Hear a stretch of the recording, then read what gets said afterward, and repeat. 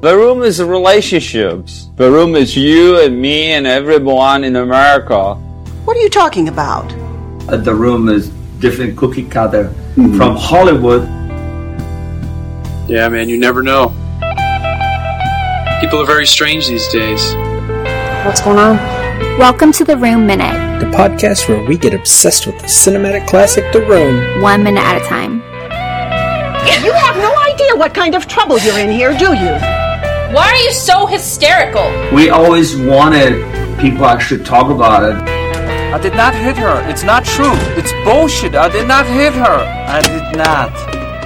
Oh, hi, Mark. Oh, hi, Allison. Oh, hi, Rob. Oh, hi, listeners. We're here to talk about minute 78 of The Room, in which champagne is a slippery slope to drugs, Denny. So stop it. We're at Johnny's final birthday party, of course. They just finished singing Happy Birthday, and now we get a bunch of random bits of conversation and dialogue that isn't very good, which really describes a lot of the film. Yep. Cheers, everybody. Cheers. Oh, hi, Johann. Cheers. Now, if Denny were played by an actual teenager, the moment between him and Johnny here would be kind of cute. Of him, like, wanting to get champagne, and Johnny's like, no, you can have some later. Yeah. Later. Yes. But with him played by a dude who looks like he's in his 30s, it's weird. Yeah, because how old is he when he filmed this? I think he's 30-something. He's older than everyone else except for Carolyn and Tommy. Yeah, so it just looks so weird how they still treat him like a child at the same time. Like, it doesn't pass off. Like, I understand he kind of has a baby face. You look a baby face, huh? Because it's clean shaven, but it's not following through. Well, he's born in 77, so he's actually only 42. He's not 30 yet at the time they're filming this. Yeah, but he still doesn't look like he's under 21. Right. He's supposed to be 18-ish, the character. He's not that. He looks like that friend that you'd always ask to buy alcohol for you because it looks like he can pass. Because he looks older. Yeah. Yeah. But everybody seems like they're really awkward trying to create this moment. Great. You guys prepared. Hey, that's a surprise. Yeah, that's a surprise. Keep going, Mo. Okay, thanks a lot again. Thank you. Thanks. Hey. Want to drink this one? I found it in the book. These extras were, as Greg puts it, tantalized with a guarantee of $100 a day plus food. That was what Tommy said he wanted. 100 extras and lots of balloons, and Greg managed to get 8 extras total, and Tommy only paid them $20 a day with no food. Jeez. The first one to show up was Piper. She's one of them who's in this scene. Let's see, which one is she? I figured it out. She's the one with the long dark hair. She told Greg after she met Tommy that her first thought when she saw him was, run away right now, Piper, or you're going to be killed. But she decided to take the job anyway. And so she is in the party scene. I don't know if this was like a choice by the actress who played Lisa, but like second 5, she does this moment where she looks up at Mark kind of dreamily. I figured that's actually a good choice at this point. Yeah. It's very subtle. It's not good on Mark's part, though, because Greg just does not care about this scene. Mm-hmm. If you watch when the camera's a little closer a few seconds later, he's done. It's like they're having conversations. He was tired of this movie at this point. It was shooting for too long. He was having fights with Tommy often. He didn't want to be there. Yeah, that look on his face. He's still trying to mouth, dialogue like he's talking to people, but knows what he's doing. It looks like when you get invited to an ex's family gathering because of grandma, or you want to pretend to the grandma that you're still together. Yeah. That's what it feels like to him. He's just like, yeah, I still love her. So when you get married, hey, did you make this? Like, he really looks like he's ruining stuff by being there. Well, it's not wrong, but it's not what he's supposed to be playing. Yeah. And, of course, we get the exchange between Johnny and Denny about champagne, because Denny didn't get any. And Johnny offers him his. Want to drink this one? Yeah, later. Later. Yes. And Denny says something, I'm not sure what, and Johnny tells him later. Then we get a shot of, because we haven't had enough establishing shots yet, we get a shot of San Francisco skyline. And when we come back to the party, Denny got some champagne, I guess, because he's got his own glass. There's pretzels on the table. We get a shot of a couple of the extras having a conversation. And then we see that Johnny and Claudette actually get along really well. They're sitting on the couch talking. And then Mark just really doesn't care. No, he's off by himself on a chair by the wall. Yeah. Greg doesn't care, and Mark is, feeling extra. So we had close to 20 seconds of establishing shot in this minute of San Francisco. Well, we have to know that it's night, even though we already knew it was night. And also the 3 minutes we've had has had establishing shots. Yes. So we definitely know this is San Francisco. That's important. We could easily have a minute and a half of establishing shots in the 3 minutes we covered this one. Just edit together all the establishing shots. Take out everything else from this movie. It'd be a pretty lengthy pretty movie, long, I think. yeah. And so Johnny and Claudette are talking. We'll hear more from their conversation next minute. Lisa is talking to someone. We won't know who yet. Steven. Wait, so at the 49-second mark, the 2 extras? Yeah. The one on the right that's Piper, the longer brown hair? Yes. And then who's the blonde? She's another extra, correct? Let's see. Curly blonde hair. I think I figured out who each one was except for one.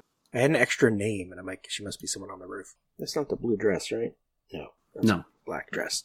So it's not Carrie McDermott. It's probably Jennifer Vanderbeek. Okay. One of the extras. I just want to point out that they are the only 2 people that genuinely seem to be enjoying this party.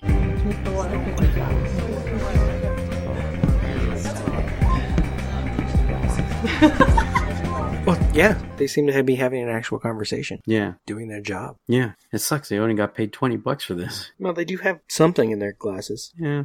They may not have gotten food, but they got drink. Yeah. Although it could just be watered down apple juice or something. Yeah. That wouldn't surprise me, which would taste disgusting. Yeah. But you don't want them drinking actual champagne on multiple takes. Yeah, but if there's multiple takes. Yeah, you just get cider and then you just have a bunch of it. Yeah. But that costs money. Yeah. Has any of them actually drank from it? I think other than Tommy and maybe Denny, I don't know if we see anyone take a drink. And I'm not sure if we see anyone take a drink this minute. Like the scene where they're cheering, like they're doing their cheers and stuff like that. I see them put like, it comes close to their mouth, but they don't actually drink it. Right, it's because like watching talking to Denny. It cuts right as he's got it up by his mouth. Yeah, it's like a beer commercial on TV. Like you don't show anybody actually drinking it. So Tommy and Claudette, no. He just has it close to his mouth. Piper and Jennifer, no. No one's actually drinking it. On the couch, Tommy's just holding it again while he talks. Yeah. And sets it down. Yeah. No one's drinking. No. Maybe it's champagne then. Well, actually, since Johnny has problems with alcohol, maybe there shouldn't be champagne. Yeah. Oh, good point. Yeah, he hit me. You think He's going to get violent if he drinks. Oh, wait. He's going to get violent soon, so I guess it is real. Yeah.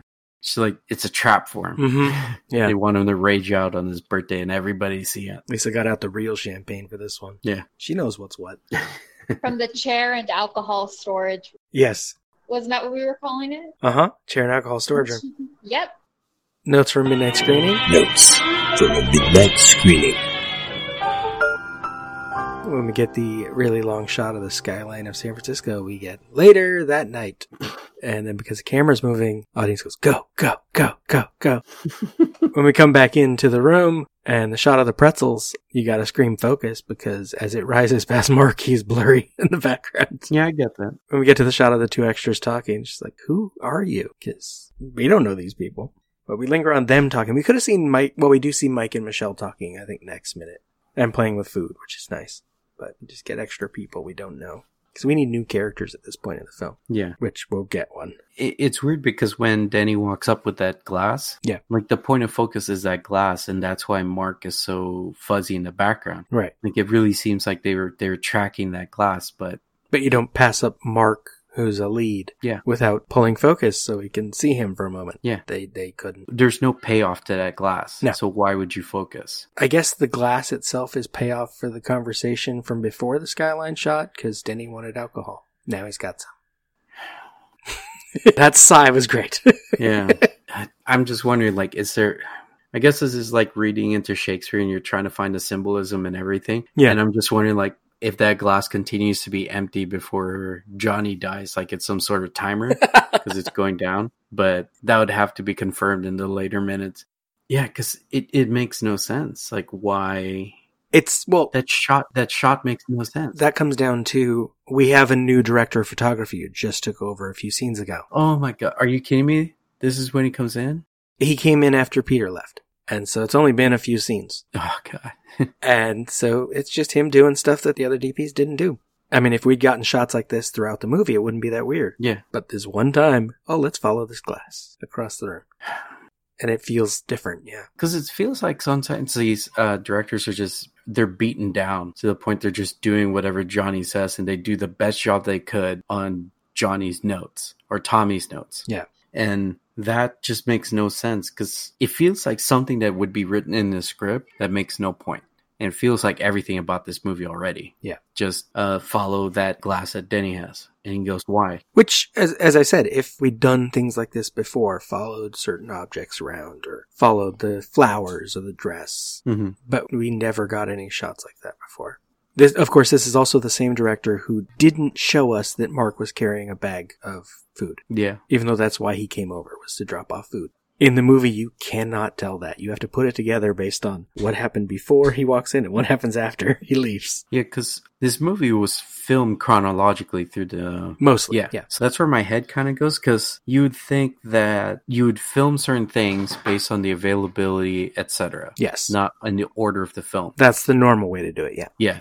So that's why I keep getting thrown off that there's a different director of photography that's inside this room versus the other one, when it should make more sense that the one who was filming inside the room would have filmed all of them. So the one that was outside wasn't horrible, but now he's inside and it makes no sense. Yeah. Because it feels like a different director. Yeah. And then it is. And it makes absolutely no sense why you'd film it in this order. Because that means, because this is filmed in LA, technically, correct? Yes. The room. So they went to San Francisco and then came back to film this part? No. The establishing shots were all shot. The San Francisco stuff was all filmed after.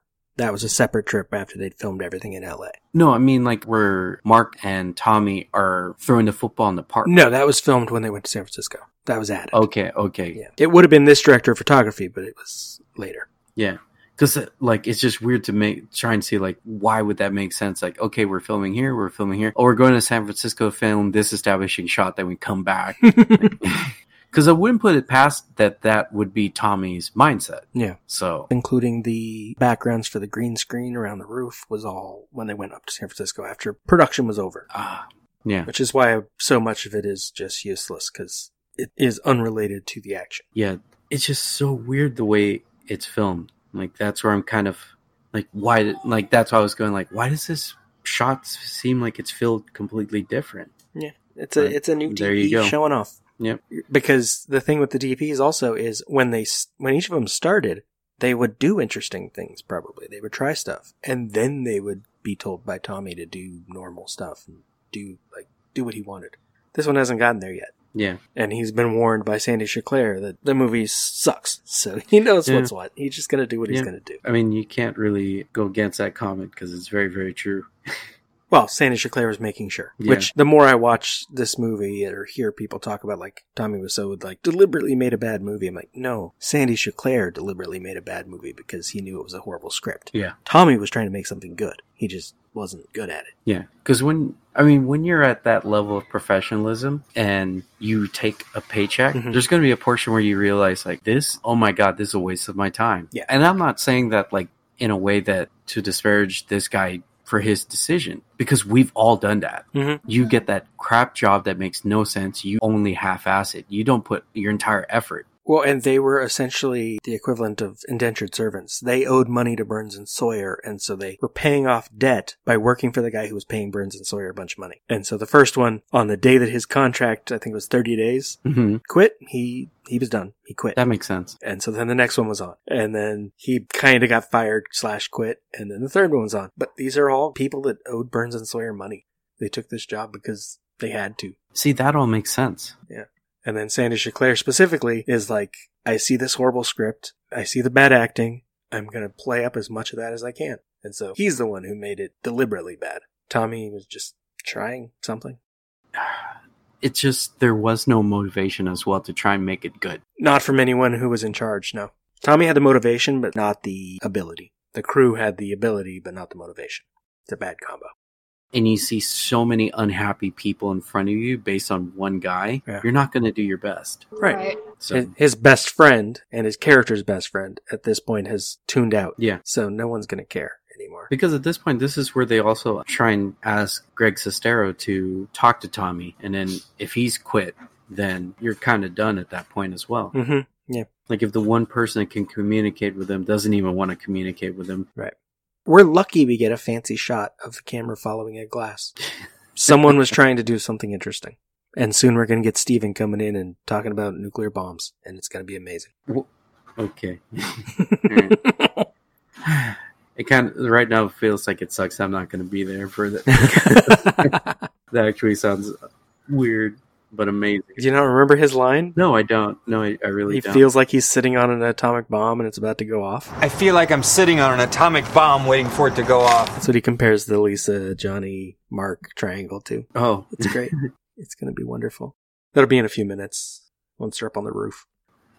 All right. But yeah, it's we're getting toward the end. This is Johnny's last night. We got to party inside, party outside, and then doom. Yay. Oh, but it's Friday. It's Friday.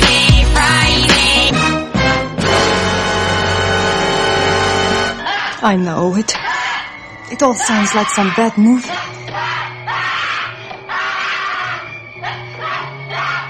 We're supposed to talk about other bad movies, but I don't think I have any. I peaked a few weeks ago with Things. Yeah, I've been, you've definitely been on tear on bad movies. I applaud you for that. Rise of the Chupacabras. I know it wasn't very good, but I'll mention it because every time the monster came on the screen, I just laughed because it was so pathetic. So if you can't think of one, may I propose a question to you? Yeah. What bad movie have you seen probably didn't deserve it if it had better production? Like it's bad, but you're just like, oh, if they had to write this or to write that, it would have been a better turnout. It's a really stupid idea, but I think Ghost Shark 2 is almost like that with Juliet Daniels in at the end of it. Because it was genuinely entertaining. It was just a stupid idea, and so the visual was always dumb every time the shark was on screen. Because it's this ghost of a shark that flies around in the air. Yeah. Which is dumb, but a monster that flies around the air and attacks people is a great setup. Yeah. And it's better than a lot of other shark movies, and it's way better than Shark Exorcist, which I've talked about on the show before. That movie. Because I was thinking about that, and that's how I came across the movie I'm going to talk about, is what bad movie didn't get its due based on the production it had, and it's Masters of the Universe. Oh, yeah. I don't even think that's a bad movie. It is. It's worse than it should have been. Yes. But it's got production value. It's got actors trying to do their jobs well. It's an 80s movie, so it's like, oh yeah, we're on another planet, but to save money, we're going to be on Earth for 90% of the film. Yes. And it was filmed. I know there was a documentary about it, but the guys who did this were the same ones that did Breakin' 2, Electric Boogaloo. Yeah. But like they could have stayed a little bit closer to the cartoon to make it feel a little bit better as far as what they had. What was the name of that little? There was that little monster. Was it Gwildor? Gwildor. Yeah. Like what the hell was that? Like as a kid, I wanted Orko, and I got that. Right. Do a new character. Right? Yeah, nowadays you can actually create a production where you can have a floating Orko. Mm-hmm. Isn't someone making a Masters of the Universe movie? Right now it seems like it's in... I don't know how the production is because everything's ceased right now, but yeah, it's supposed to be. It seems like it's been in production hell because it's been one of those like, yeah, it's going to happen, and it never did. Just like Cowboy Bebop with Keanu Reeves. So at one point there was going to be a movie based on the cartoon Mask as well, which would have been awesome if done well. Yeah, God, I love that cartoon. It was so good. What was the name of his tiger? I can't think of it. Cringer. Like that would actually look really good now as well. And they could do it really well with a movie budget. Yeah, that's why I think that's one of those movies that it didn't come out right. Yeah. Because of what they did. Because they were going after a toy company that was making money versus a story that would have been good. Even then, I think most of its flaws were in choices they made before production. Mm-hmm. I think once you know what the movie is, it does what it does pretty well. Yeah. But like, even like to as bad as the film is, like as far as the story goes, the Skeletor was amazing. Oh yeah. It's one of the best villains in a bad Except for the few times the lighting caught the inside of his nose, but other than that. Yeah, I know. But now you can fix that with a little CGI. Really exactly. You do a little bit of Voldemort action to that and you're good. But I don't know. That's why I think like that movie it was fun to watch as a kid, but I never wanted to watch it again because stuff about it didn't make sense. It would just be so exciting to see this put back into film because me as a kid I had a kid crush on Evil Lynn and I guess that's why I kind of like goth girls, who knows, but you definitely want to see that again. You know, there's just so much in that movie that failed because of what it had, and I hate these remakes on good movies. And it's just, why don't you remake a bad movie and make it good?